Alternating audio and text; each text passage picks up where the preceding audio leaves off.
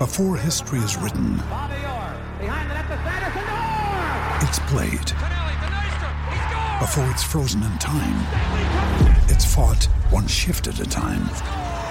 Before it's etched in silver, it's carved in ice. What happens next will last forever. The Stanley Cup Final on ABC and ESPN Plus begins Saturday. Another day is here, and you're ready for it. What to wear? Check. Breakfast, lunch, and dinner? Check. Planning for what's next and how to save for it? That's where Bank of America can help. For your financial to-dos, Bank of America has experts ready to help get you closer to your goals. Get started at one of our local financial centers or 24/7 in our mobile banking app. Find a location near you at bankofamerica.com/talktous. What would you like the power to do? Mobile banking requires downloading the app and is only available for select devices. Message and data rates may apply. Bank of America NA, member FDIC. Now's the time to save 30% on wedding jewelry, only on BlueNile.com. Make sure your wedding ring is the one with your pick of diamond and lab-grown diamond bands, all hand-finished and graded for excellence. Or surprise her with something blue she'll love for life, like a stunning pair of sapphire earrings. Blue Nile's jewelry experts are available 24/7 to help, from fit questions to style advice. Right now, get up to 30% off at BlueNile.com. BlueNile.com. Support the podcast on Patreon by joining the It's All Cobblers to Me fan club. Every month, you'll receive access to exclusive bonus content, such as our Meet the Staff series, hear our player interviews before anyone else, and be invited to regular meetups. By joining the fan club, you'll be helping us to continue our sponsorship of NTFC women's player Abby Bruin and enable us to keep the podcast and all our other content going to the high standards you expect. To join the fan club, go to patreon.com/cobblers to me.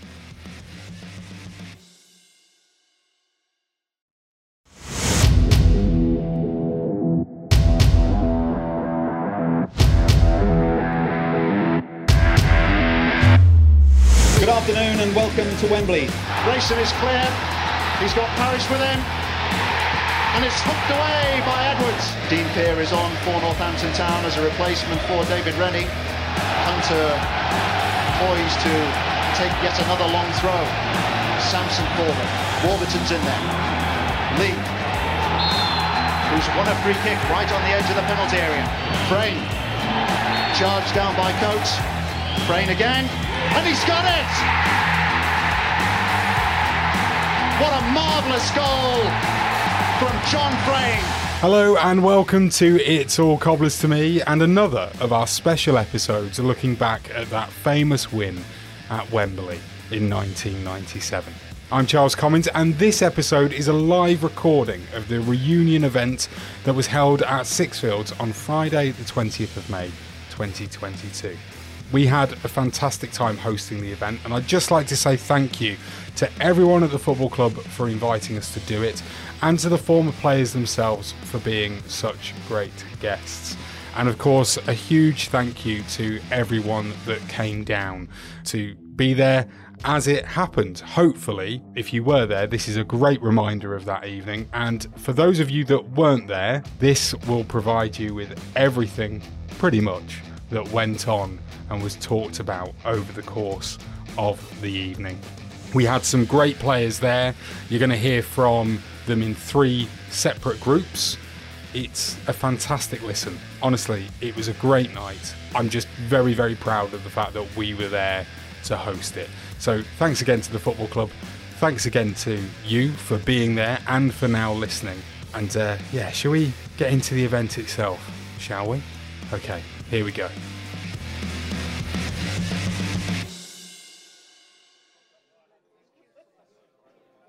First up, if we can welcome to the front of the All Things Business 1897 suite, Ian Clarkson, Dean Pear, Ian Atkins, and of course, John Frayne.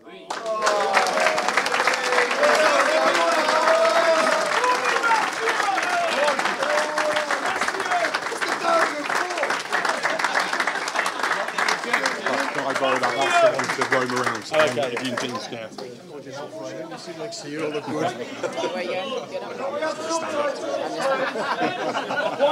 you want subtitles, Samo? So there's probably a reason why we've started with this. It's so that you're not too drunk to not be able to understand the Brummie contingent. But it's a pleasure to have you all here, guys. Thanks so much. First of all, what's it like? I mean, obviously, Ian, you've been back a few times recently, but what's it like to be back here now on this night 25 years later? It's great for the club. I mean, just before we start as well, I think I'll raise a glass for Dennis Casey as well, you know what I mean? I mean, Dennis obviously was terrific for us all, and unfortunately passed away, but so thanks for raising that glass. So, question? Absolutely, yeah. I mean, essentially, you were the manager. You're the one that brought all these guys together. Was that easy? No, obviously it was a rebuilding job, but at the same token, you just really relied on people. Some people I knew, but looking at good characters as well. And every single one of them, as you can tell tonight, I mean, to have 10, 11 here tonight is fantastic. And it shows you, as a group, as such, how tight they were. And they're a terrific set of lads who gave everything. And I think as a supporter, if I was a supporter, there's one thing you'd guarantee is that they gave everything. They were good characters. They mixed. They always had time for supporters, and they did the club proud. Absolutely, definitely.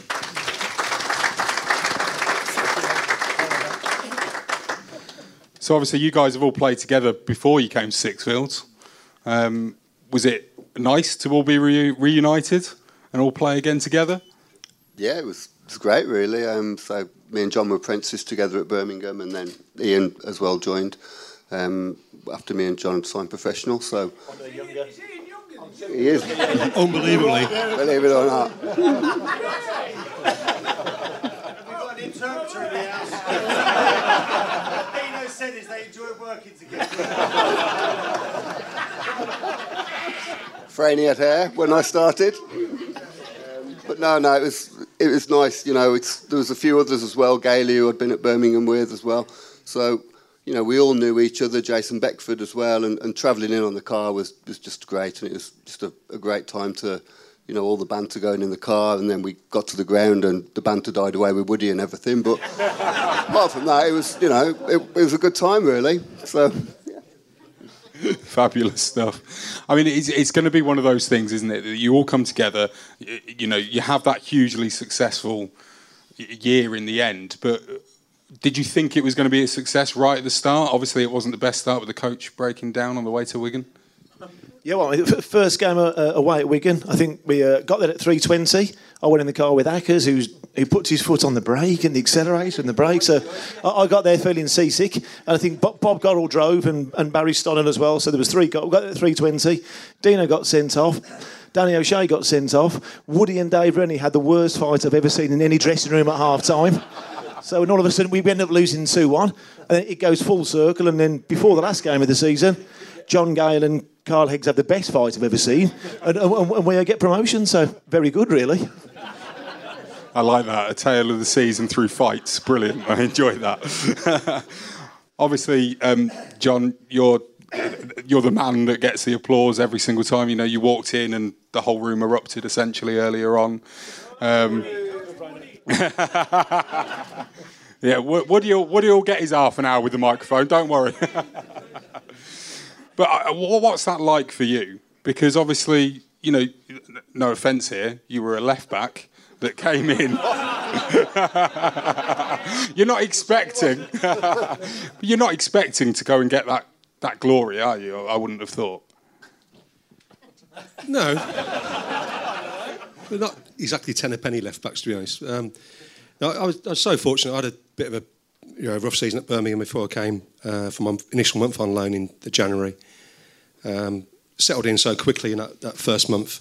And the first thing I noticed straight away was what a tight-knit bunch of lads there were. The dressing room was absolutely fantastic. And a lot of the credit goes to the lads who played and whatever.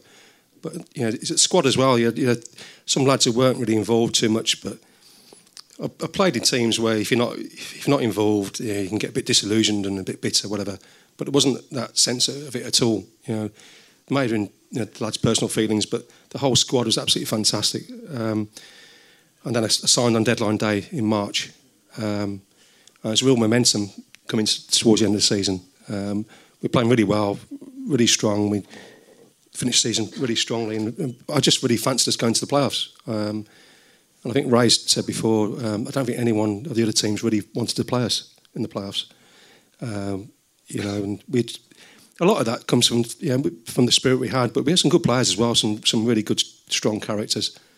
I was just so fortunate to be the one who got the winning goal. You know, an unbelievable moment, the best moment of my career by a long, long way. Thank God, because otherwise Woody would have got the praise for tipping up shot out of the bar. And he talks enough about himself anyway, so yeah. But no, the lads are brilliant. You know, it was those 3 years initially when I first joined was one of the certainly one of the highlights of my career. What's it like being back together with everyone? Because from what I understand, you don't necessarily see each other. You don't do this every year. Maybe it's something you'd all like to start doing again. I mean, what is it like just being back together with everyone? First of all, thank you for the people who organised this tonight. We're so lucky to be able to. It's so nice to see. It's like we haven't seen each other for 20 years. Some of us, but it's like transport yourself back to 20 years ago and you're in the dressing room again. Because it was lots of strong characters. The dressing room wasn't an easy place some of the time. It was like, you had to be a strong character to survive it. But it made us. That's what made us such a good side and a good squad. And it's brilliant. And so, and Ian said to have 12 of the boys back here today. It's just great memories. Absolutely. If anybody has got a question, please do put your hand up or get Danny's eye and he will come over with a microphone. Otherwise, I'm just going to keep asking silly questions. And that's a dangerous thing. Danny, you have to run to Roy Hunter. That's the way this works.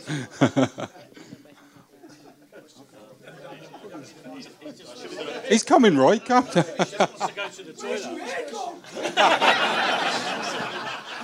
Clarky, it's to you, mate, I think. Well, see, you want some Northampton stories? Is that what you meant, really? Okay. As I said, for me, 2 years, those first 2 years at Northampton were unbelievable. We were playing well. We were winning games. There's this urban myth that we were just a team who used to work hard, but we had some great players. We had some really good defenders who could defend properly. We had some midfielders who could play and they could work hard. We had some strikers who could score and hold the ball up and make good runs. And I often hear, they just work quite hard. We had a lot more than that, I think. Goalkeeper. I'm sorry. And of course, not forgetting our distinguished goalkeeper who often pulled off some magnificent match-winning saves for us as well, yeah. So,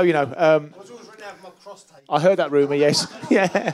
But in general, it was a really good place to be at. It felt like a really progressive, forward club. I watched a video on Wimbledon the other week on BT Sport, and they spoke about the dressing room sort of atmosphere and banter back in the 80s, and it was absolutely fierce. It was pre-mobile phone, so if we started training at 9:45 or 10 o'clock, whenever Hackers fancied it, 9:45 or 10 o'clock.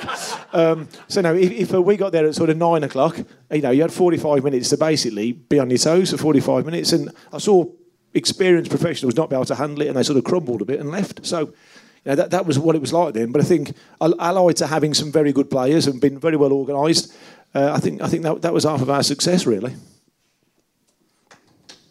And yes, I am still bold.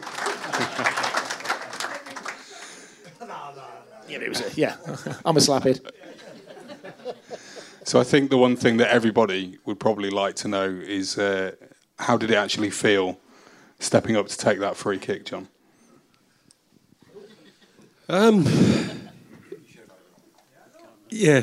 Trying to get Tubby to step away from it, to be honest. Tubby's Roy Hunter, sorry.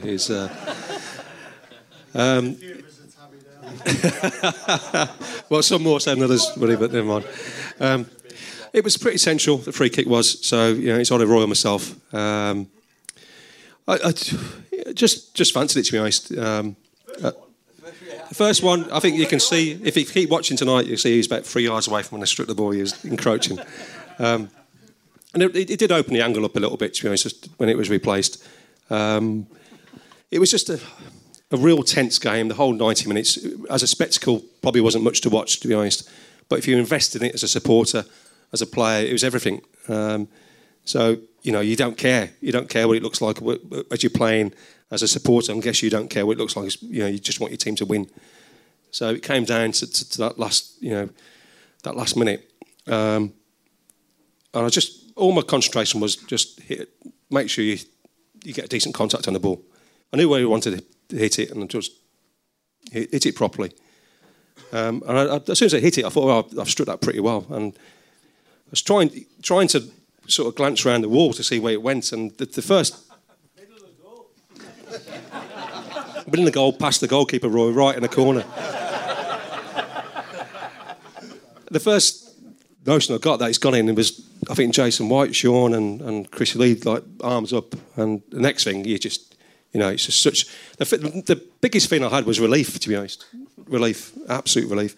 And running back to the halfway line, absolutely shattered. And thank God, I think we had about 10 seconds afterwards to play. But it was just, and you look back and I just really so privileged to be able to score that goal for the bunch of players that I played with. Just an immense bunch of players, really well.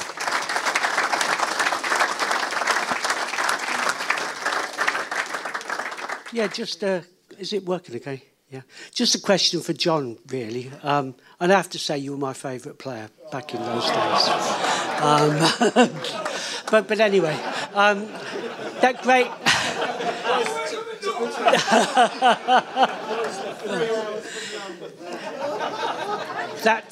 that great day when you scored that goal, I was sort of almost behind you, just a little bit further up when you took the free kick. And when you took it, and of course it had to be retaken, the fact that you took it so quick meant that we almost missed it because everything just happened so very quickly. But do you think that because you took it so quickly that helped it get in the net, and did you sort of take it quickly intentionally? No, not at all. Everything felt in a bit of slow motion, to be honest. From when I think Jonathan Coates came out the wall and encroached, it seemed to be a massive delay. I don't know what the actual timing was of in between taking the 2 free kicks, but it seemed to be a massive delay. And sometimes the more you have time to think about things, you overthink them. And the only thing in my mind really was get a decent contact on it, and stopping Roy from trying to take the second one. Yeah. So just very quickly, so when it all erupted, because I think we took about 46,000 people to Wembley that day, which was absolutely amazing in itself. But from your perspective, the noise must have been incredible. How did that feel when you heard that amount of noise at the goal going in? Because I don't think we heard the final whistle, which came like seconds later, because we were making so much noise. No, I think I've said the word relief. I think that's what the noise came from the crowd as well. And I've been asked so many times to try and describe that feeling as it hit the back of the net, and you can't describe what you actually felt. Celebration's been called the worst in the history of football, but it was just, what do? You just put your hands up, next thing Tubby's jumping all over you, and next thing the lads are jumping all over you. It's like, if Charles mentioned it, he said, like, flippantly, that, you're left back and you scored a goal, but things don't happen to, like, left backs, right backs, or journeyman football, to be honest, like that. They don't. So for me, it was just, an absolute unbelievable experience. Yeah. And what I'm, so privileged to have experienced. And for us, John. Thank you. And for us. One of the things, I don't know how many of you actually listen to the podcast. I'm going to presume it's all of you because we're amazing. But one of the things that we've got going at the moment is, because obviously there's that stand that needs finishing as soon as possible, please. There's going to be some boxes going in, which I'm pretty sure some of these people here tonight are going to have opening ceremonies where they're cutting the ribbon for their own box and things like that that's named after them. One of the things that we're campaigning for, Dean, is to have the corridor named the Dean Peer Corridor. Now, any reason? I got a corridor. Now, the one thing that we're going to do, we're going to have an online petition that everybody needs to sign, and obviously then, Dean, you'll be coming to unveil the plaque. Is that okay? That's fine, yeah. Absolutely brilliant. Good stuff. My own corridor? No one else has got a corridor. Think about it. Everybody gets to go in that corridor. Only some people get to go in the boxes. That's the way it works, you see. So we've still got a load to get through. Has anybody got any last questions for these guys? Because we've got to go to the next set of players. Here we go. How do you stay in touch with one another? We have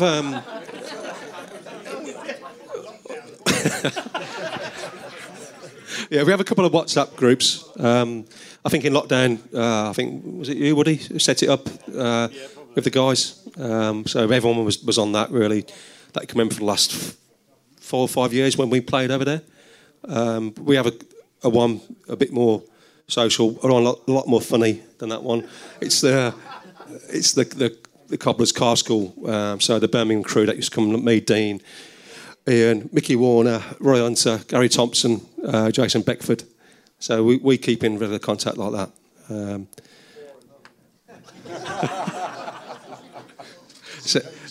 Says the skipper, head on the stick.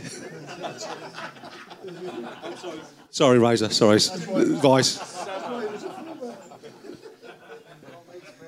Got another question? Yeah, this one's for Ian Atkins. It's a bit off topic. We're going to go a year later to the Grimsby final. Do you ever have a sliding doors moment where, if we'd won that, how far this team could have gone in the Championship, the First Division? The team could possibly have held its own. Whether the infrastructure of the club then was ready for the Championship, you know what I mean? That's probably as big a thing as anything. But when you've got a group of players and a set of players that give everything, have a go, stick together like glue, are very difficult to beat. And I think that was the second year of getting to Wembley was probably the strength of it, knowing that you were playing better teams and better players, that the more they came onto us, the more we counted. And I think the side would have held its own, might have been just, and you'd have had all possibility of bringing players in, depending on the finances, but they could have more than held their own, because they were strong characters, never knew when they were beat. Big thing. Don't see it now.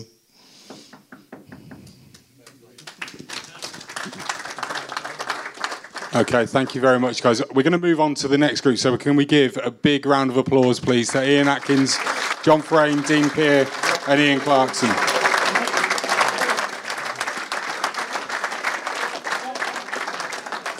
Danny?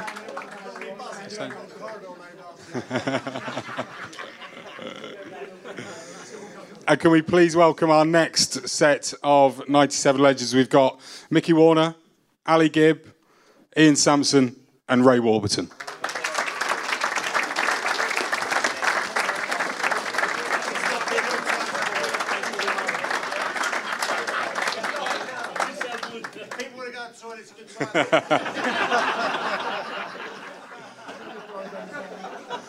We might have some work cut out here. Hang on. No heckling. Welcome, guys. Thanks very much for coming. It's great to see you. First of all, can we just give a big round of applause for Mickey for coming all the way from Finland, please?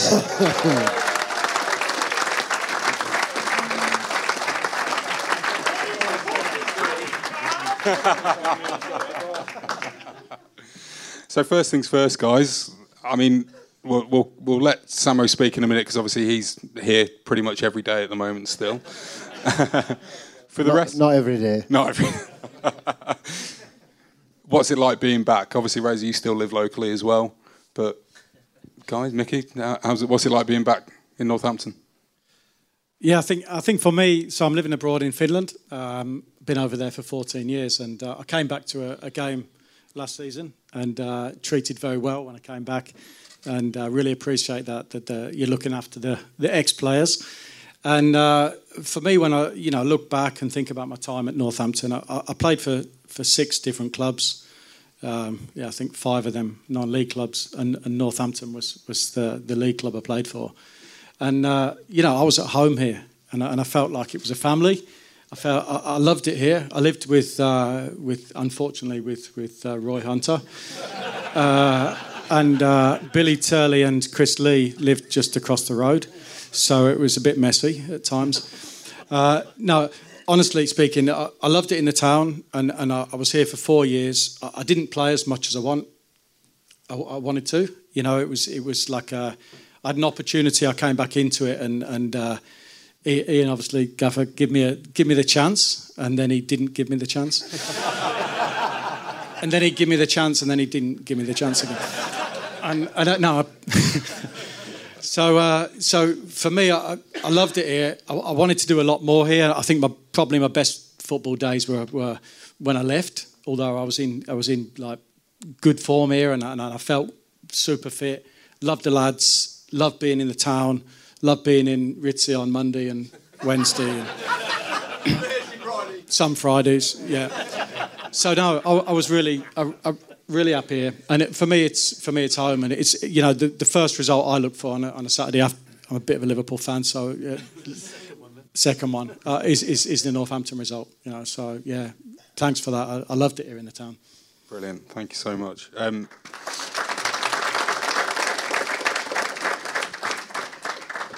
Razor, I'll come to you next. Obviously, you were the captain on the day.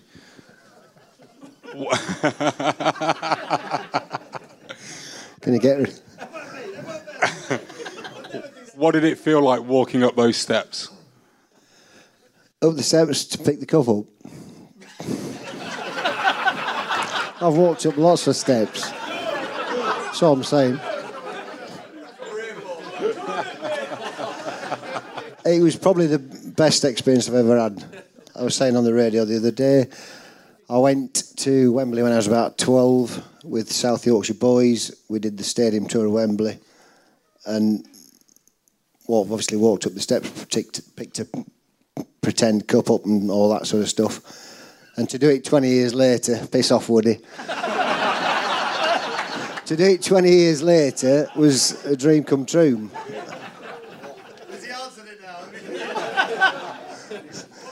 So yeah, best time, yeah, best time. Was it a real privilege, the fact that obviously all of you got your hand on the trophy, but you were the first one? Was that extra special for you? Yeah, it's always nice, but obviously when Franey scored for 15, 20 minutes, we didn't think about anything, and all of a sudden you realise you're going up the steps, and that's the moment when it sort of actually hits you. But yeah, it was. I mean, it's been said already 5 or 6 times tonight. The group of people we worked with for 3 or 4 years at that time was. I was a pro for 21 years, and they're the sort of best group I ever worked with. And I think that's what got us over the line. Brilliant. There's a question that's been written, so we did get some questions that we worked on first. Danny wrote this one. It's for Ali. How did you cope with being the heartthrob of the Cobblers squad?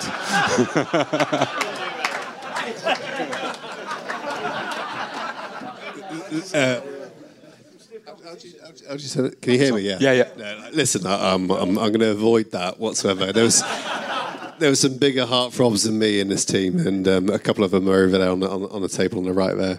I think just echoing what Razor said, actually. Like when we were just chatting there in the hotel earlier before we came, and lots of us have been in football for quite a long time, and you look back at what we had in this dressing room. I was just a young player at the time, coming into a team, and probably the biggest thing was probably the personalities within the team at a particular time. And I look at it now, even in the teams which I've been in as from the other side of the fence, I'm now a physio, and I look at some of the personalities in dressing rooms. It doesn't compare one bit to what we had within this dressing room here. Whether it's the manager, whether it's the players, it's totally different. I even talk to players now, first team players, about John Gale bouncing a ball off someone's head within the tunnel on the way, out towards the game against Bristol Rovers. I've never seen anyone do that. And in terms of players now, it is just not the same. It is not the same whatsoever. Those hills outside here, so for example, where the road goes outside, we used to run up there. Yeah, that's like a 50, 60 degree hill, which we routinely ran up there on a Sunday morning. So we play Saturday, we run there as a punishment, I've never, ever seen any team, any players run after a game. We routinely ran after a game if we lost. So Sixfield's there. If we lost a game, we'd run after the game. Dennis Casey would take us for running. So I think it built a mentality for the team. I think that this is probably where in terms of how successful the team was on maybe the budget which they were on, I think that that was probably the biggest factor in terms of getting success in this football club. Brilliant. Samo, you've obviously been involved in Cobblers squads since then, playing, managing, coaching, recruiting as well now. Bus driver. How does this squad compare to the rest of them? Obviously, a lot of the players aren't here, so you can say what you want. Yeah, no comparison, obviously, because we achieved something that not many Cobblers teams have done and winning at Wembley. I have to pay tribute to the lads that work regularly in the team, Mickey and Ali and Lee. You know, they were the heartbeat as well, because it would have been easy for them to toss it off and be nuisances around the place, but they bought into the strategy and the camaraderie that we had, and it was great to have them. We had 16, 17 players that were, you know, all of one, everyone fighting for the same cause. So, you know, they've got to take great credit. You know, they didn't get the accolades that probably they deserved. And looking back, without them, we wouldn't have achieved what we achieved. So, you know, they deserve to take great credit.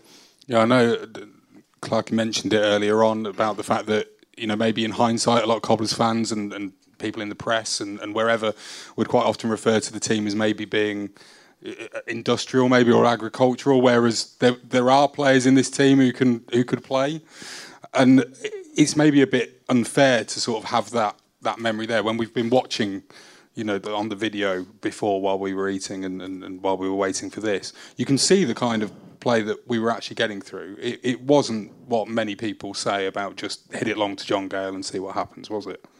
Well, it was a bit like that.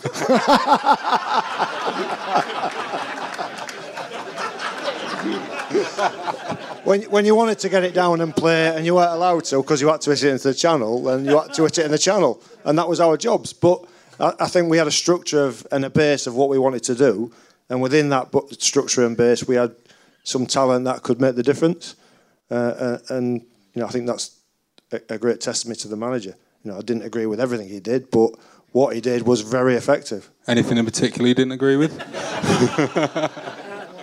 Well, I got a bit bored with training, to be honest. But you know, when you come out of it and you look back and you see what he did, and it was for a reason, from someone who's been the manager, you know, not too long in the past. You realise why he did it and how effective it became.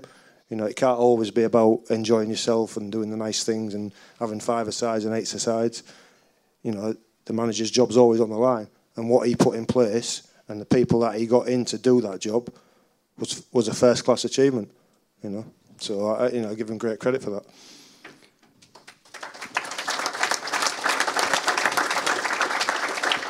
And he didn't mind having the lads having a drink on a Wednesday night, which was quite good as well, to create that team spirit. Yeah. And a Tuesday night, yeah. I mean, I was going to ask the question, which was the bigger achievement for you, either playing in this side or obviously that win at Anfield when you were the manager. But I suppose in a way, you can't compare the two. They're both as big an achievement as each other, but just at different points in your career. Yeah, I mean, they're fantastic for me, but the biggest achievement as a player was obviously winning at Wembley, and I you know, what went on after that was something different. We're here to celebrate 25 years, aren't we? So, you know, winning at Wembley with this group of players and the camaraderie we had was just, you know, I don't think it's ever been recreated at this club. I think people have tried. Times are a little bit different, but it was fantastic. You know, all the players that I met at this football club, although we don't speak to each other regularly, still become great teammates and friends. And I think we can all say that as well. So I don't think there's too many players that would have a bad word to say about their teammates. And that's a great testament to the manager who put that group of players together, because he knew what he wanted in terms of character. And I think someone said earlier, if they didn't have the right character, they were soon dismissed. You know, we had many centre-halves coming on trial. Me and Reza would be thinking, oh, here's another fucking centre-half coming in. But they didn't have the same character or ability that we had, and I think it was testament to us that we sort of said to the manager, we're going to prove you wrong here. They're not good enough. We'll carry on. So the spirit that we had was unforgettable, and I'll never forget it. I think we often hear, don't we, when going back to say Chris Wilder's time, Chris Wilder used to say that the dressing room policed itself and things like that. Razor, did you think that was, the thing for you? Was it easy to control this lot? I think we had players who they did police the dressing room themselves. Ackers, as much as he sort of controlled everything from above, there was no sulks in the dressing room. Anybody who weren't pulling the weight got sort of told in no uncertain terms. And it was just a workman-like group who were all honest people. And it's really hard to find, especially in the game at the moment, it's really hard to find characters who actually come and put a shift in every single training session, every single game, and do the best, whether they're on the bench, in the stand, or playing. So, I've played at 6 pro clubs who've all achieved promotion, but... And Rushden, yeah. Yes, and Rushden. They're a club, aren't they? Or there was. But what I'm trying to say is, so you always get good standards, you get good players, you get good management, but Northampton is still the best sort of group of lads I've played with, without a shadow of a doubt. And the team spirit, and it was fantastic. There was no shirkers. You couldn't be a shirker. No, yeah, I'm getting that thought here. Yeah, absolutely. If you have got questions, please do let Danny or Chesney know, raising your hands. Ali, obviously you didn't start that day. How desperate were you to get on the pitch? Yeah, I think anyone. If you get to Wembley, I think I've been in football for 20 odd years, and those are the two. Even I've achieved promotion. Those are the two opportunities to play at Wembley. So I think anyone who comes in that position wants to play at Wembley. So you're desperate to play. Is it hard, sat there watching the game, seeing it unfold in front of you, wanting to obviously get on? Maybe can you see things that you're sort of going, I could get in there. I think any player who's watching a game, I think they'd be lying to say that they. How can I put it? The person who's playing in front of you, you're wanting them to almost make a mistake or do something wrong. So you're given an opportunity to play, because all of us sat here, we're selfish individuals to some extent. We look after number one, and so ideally you want to play, don't you? So that's the same for every one of us. If you asked us all individually, do you want to play in that game? Of course we do. Yeah, fair enough. I think everyone would have liked to have played in that game, regardless whether they were a footballer or not. Yeah. But yeah, I mean, it is one of those things, because I mean, I go back to that era, and I remember, this squad, this team was it's the first team that I can remember really getting behind that sucked me into being a Cobblers fan. I've been, ad hoc a few times over the previous couple of seasons, but it was you guys that really brought it all together. And the fact that we're talking about that team spirit that you guys had, but it was also, as we've seen on the video, the whole town and all the fans were just one big family, really, in terms of that. You sort of look at the pictures of the fans going down to Wembley, and they all look happy before they're going, almost like there's this supreme confidence about it. The fans felt like we were going to win. Did you guys just think, yeah, we're going to rock up and it's going to be it? I think... Is it working? Yeah. I think right from when we moved to Sixfields, there was a bit of momentum building. Obviously, I joined in when Samuel got recalled by Sunderland to play in the FA Cup. I replaced Samuel when John Barnwell was here, and there was moving to Sixfields the year after. I think from that point, the club started to move forward. Obviously, it didn't work out for John Barnwell. Ian Atkins come in, started recruiting, getting a lot of experienced players, and then we started gradually moving up in 1994-95. So we didn't have a great season that year, but the following year, I think we just missed out on the playoffs. So there was progression. We got a stronger team. People were finding their feet, and then it sort of snowballed from there, really. That the year we got into the playoffs, the first year, obviously was a great year, and then it sort of snowballed even further the second year. And as I said, the fans got sort of engaged with it all, and it was a great 2 or 3 years. And you know, there was a lot of work behind the scenes and a lot of hard work by all the players and the staff and everybody involved to sort of get to that point. So it was a really enjoyable 2 or 3 years, but hard work. Brilliant. Has anyone got any questions for the guys? Any at all? Nothing. Silent. I've obviously done a good job and asked you everything that there is to ask, and that's good. Brilliant. Well, look, we'll move on to the next group of players. So can we all give a big round of applause, please, to Michael Warner, Ian Sampson, Ray Warburton, and Ali Gibb.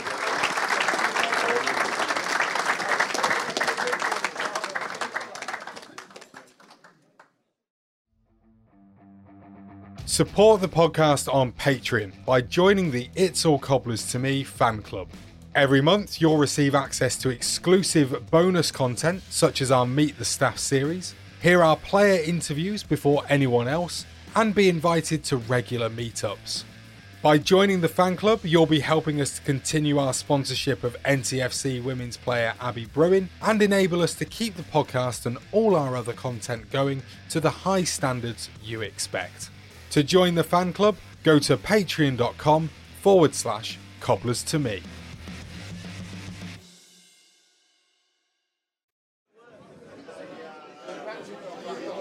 So if we can please give a warm welcome to Andy Woodman.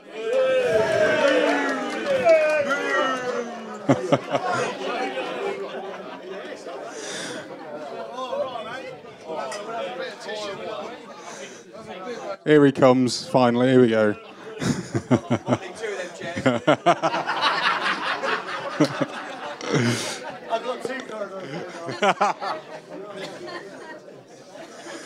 Right, that's it. I'm done. I'm leaving it to you. All right, see you later. Cheers.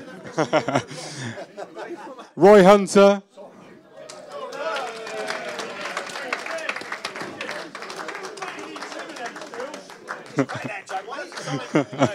Lee Colkin.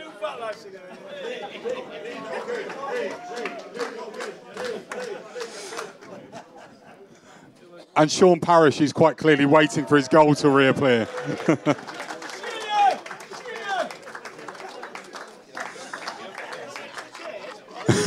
Welcome, guys. It's great to have you here. Thank you so much. So obviously, I've already been told to try and get into you, Woody. Yeah, for straight away. I'm quite one of the group. No comment. Obviously, we've spoken before. We've talked about your time at the club and how much you really enjoyed it here. Most people will have read about, in your book that you did with Gareth Southgate, of course, how much coming to this.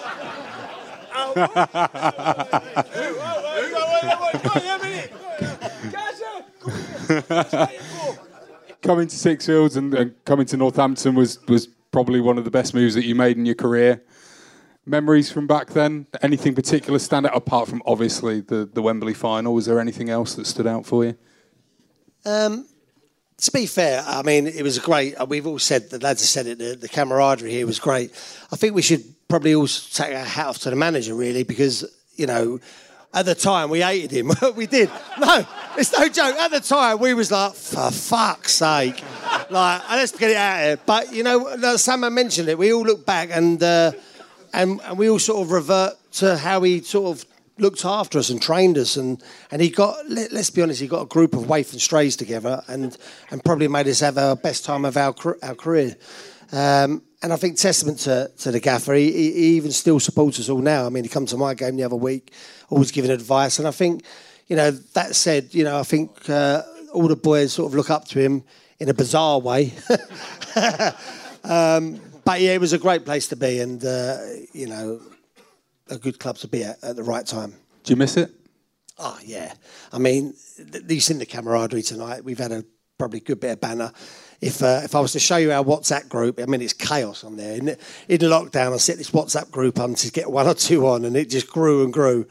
And in the end, it just become it was brutal. It was just like back to the old days. Everyone was battering everyone to the point where I've never had so much fun in lockdown. It was brilliant. It was absolutely brilliant. So, and that just says everything about the group of players that we had here.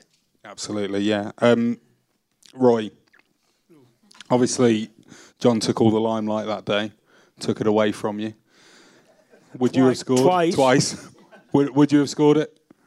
No. Never scored a free kick in my life up until I went non-league. It's easy. No, fair play to him. Fair play to him. I mean, I was like that, mate.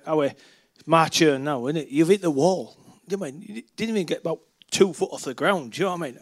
My turn. No, captain's armband, mate. I went, captain. Pulling rank on me. Fine, mate, fine. But he moved it. He went, let's shuffle. It was like being in Ritzies. Go shuffle. Drop it 5 yards this way. Then open the whole goal up so he could put it in the middle of the goal. Do you know what I mean? Oh, fine, that's fine. There you go.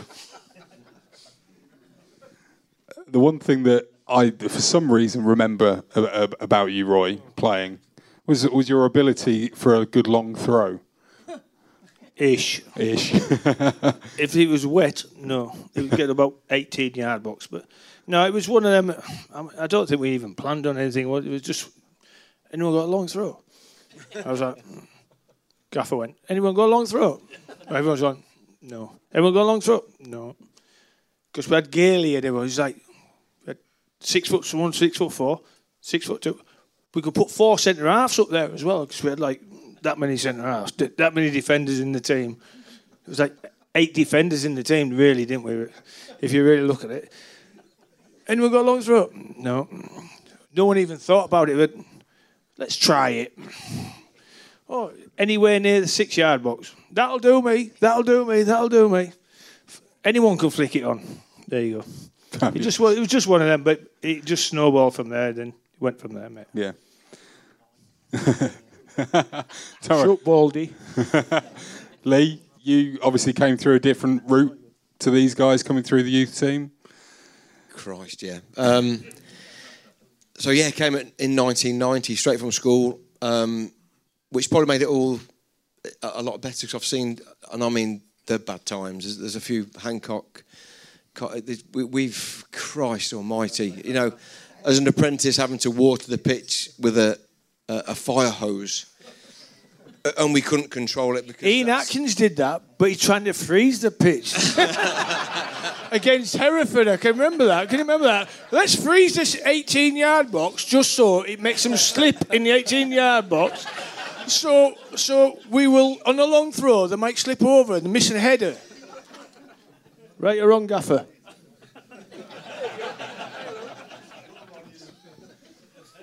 Was it difficult joining in with these lot? Oh, Christ no. Christ no. I mean, luckily, we've all said it.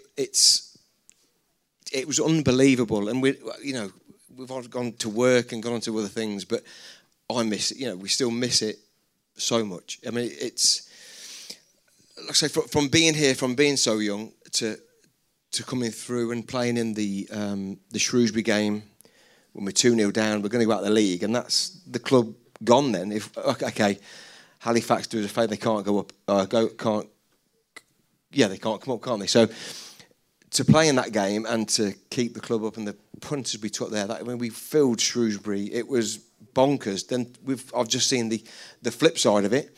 Go to Wembley with these guys. It's unbelievable. It is unbelievable. It's like a story for me, coming from a village in Leicestershire. This is like my second home, and I still work here now. Just absolutely love the place.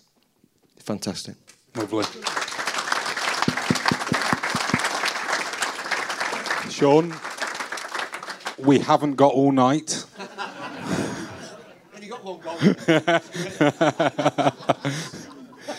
So if you can start a little bit closer to Cardiff than you normally do.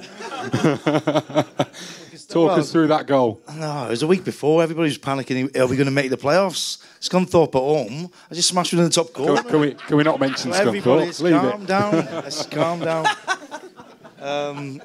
No, obviously, as we unpack it, it was a great moment. Obviously, Ian screaming on the sideline, just kick it to John Gale. I'm thinking if I give it him, he's going to control it back 50 yards and they're going to put them on the attack. He's put it in the corner, like say Samuel's tactics. Get the ball in the corner, Parish, get it in the corner. And I just thought, no, this is my time.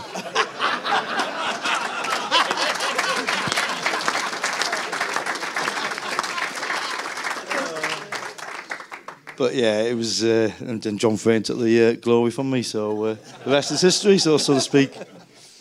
You're all right. Take second fiddle to it, though, aren't you? Yeah, it'll be fine. Definitely. Woody, any other memories for you? Well, we have got something we've kept a secret from the manager for all these years, which we might as well tell him now. One New Year's Eve, we was quite a tight group of players, and our wives, I don't know if we've still got all our wives, but so I'm looking around and I can see a few go, ooh. We had our wives, and they were quite a tight group of players as well, that lot. Players in different ways. But Samo threw a New Year's Eve party, and we was playing on New Year's Day, Cardiff here. And we all really got it in our head. No one told the gaffer, Samo's got a party, fucking have us in. So we had a game the next day. Anyway, we was at Samo's house, and it was all the cheap drink, the cheap, the Tesco's blue and white striped vodka, that. Anyway, the wives were having a good time because they can drink. We're being mega professional because we think, look, we got a game tomorrow. We're Roy weren't, but the rest of us were being professional. It gets to about 12 o'clock. We do the old Happy New Year, and we look out, and it's proper snowing, like to the point. So we say, let's have another hour. Do you remember this? We crashed out of Samo's house. There's about 2 foot of snow. We thought the game's off. We were legless. All our cars couldn't move. Next morning, we thought the game's off. Lads all ringing around. They put a message out on the radio. They're clearing the pitch, the Panthers. And you lot cleared the pitch that day. We were smashed. And I think we went out and won 4-0, we went out and won. So we must have got it wrong all these years. We should have just got smashed every game. And that was something that was stuck with me, that we had such a good night at Samo's house on the cheap drink because he wouldn't pay for nothing else. And then got a result the next day. It was brilliant. Yeah, that always sticks with me, that. So it's thanks to Samo's cheap drink and then the fans for actually clearing the pitch to make you play. We was devastated when we were like, no one tell the gaffer we're all drunk. And on that particular day, I didn't come for a cross, which is unlike me.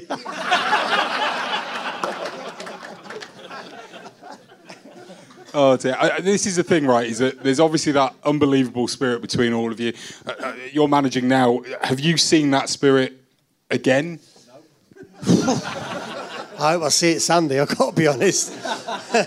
Yeah, I mean, look, you try and recreate a team spirit within your group.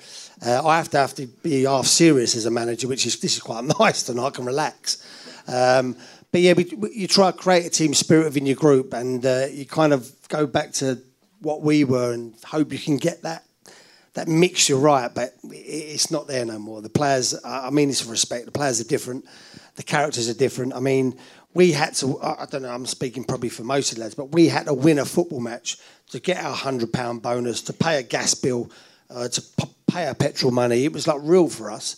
I'm not saying the boys haven't got that, but that's how much it meant. So we knew that if we weren't pulling our weight for our mate, we was costing each other money, which had an effect. And to create that spirit in the group, we knew how much we all wanted it. And and with my team now, I've tried to get that, but it's not easy. It really isn't easy. So in the build-up to this event, we were releasing some podcasts with some of the guys that are here tonight. We released one with Woody this morning, which we actually did a couple of years ago, in fairness. But one of the things that's come out of that, those conversations, was that apparently after the win, most of you, apart from Sean, went on holiday. Anything you can tell us about that holiday at all, anyone, guys? Over to you, Roy.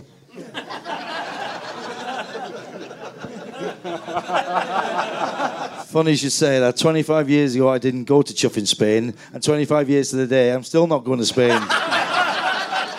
My wife's in Spain this time.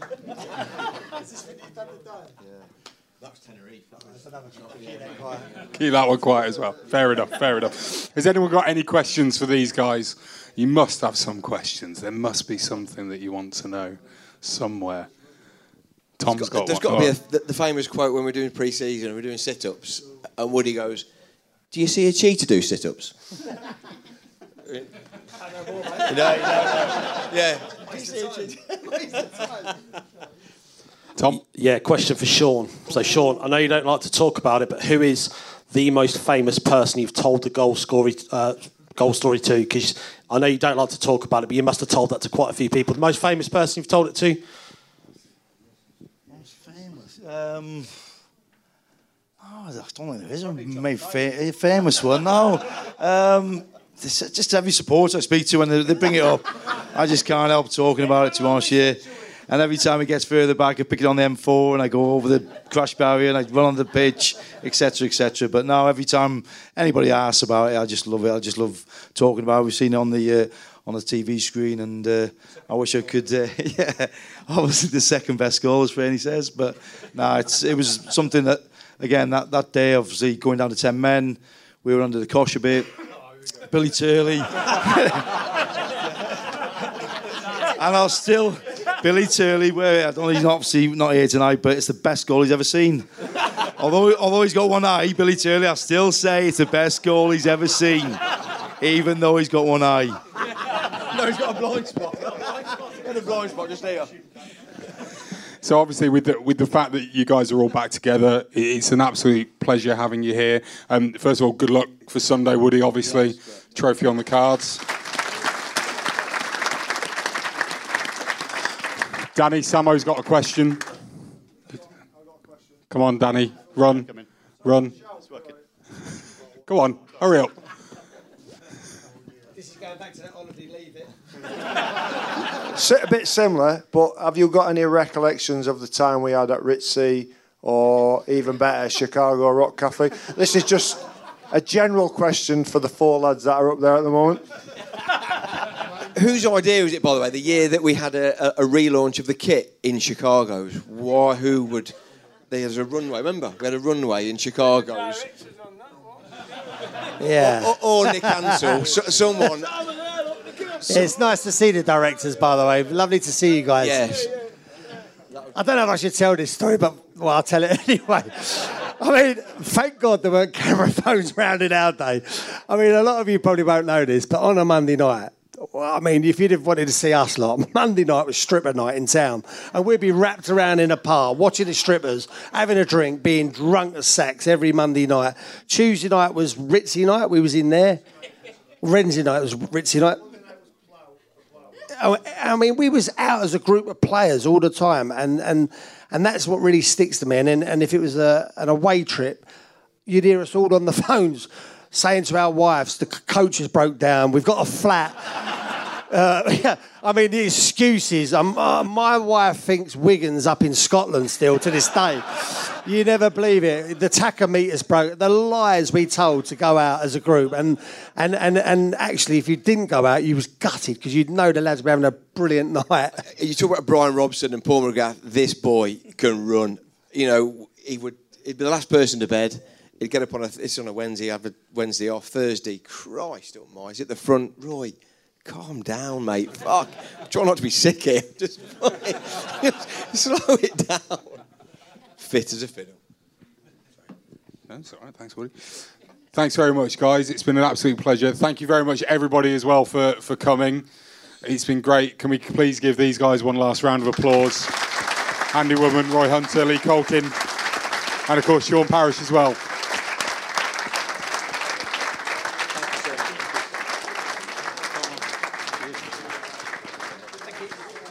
Thank you very much, everybody, for coming. Thank you very much to All Things Management and All Things Business. It's been an absolute pleasure. Going to have a picture together now. And I'm sure the guys will be there for doing stuff as well.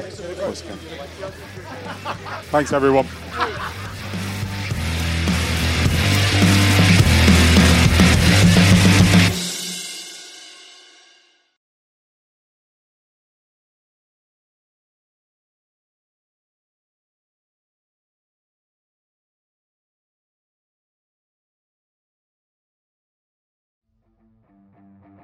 Support the podcast on Patreon by joining the It's All Cobblers to Me fan club. Every month you'll receive access to exclusive bonus content such as our Meet the Staff series, hear our player interviews before anyone else, and be invited to regular meetups. By joining the fan club, you'll be helping us to continue our sponsorship of NTFC women's player Abby Bruin and enable us to keep the podcast and all our other content going to the high standards you expect. To join the fan club, go to patreon.com/cobblers to me. Sports Social Podcast Network. It's time for today's Lucky Land horoscope with Victoria Cash. Life's gotten mundane, so shake up the daily routine and be adventurous with a trip to Lucky Land. You know what they say, your chance to win starts with a spin. So go to LuckyLandSlots.com to play over 100 social casino-style games for free for your chance to redeem some serious prizes. Get lucky today at LuckyLandSlots.com. Available to players in the U.S., excluding Washington and Michigan. No purchase necessary. VGW Group. Void where prohibited by law. 18+. Terms and conditions apply.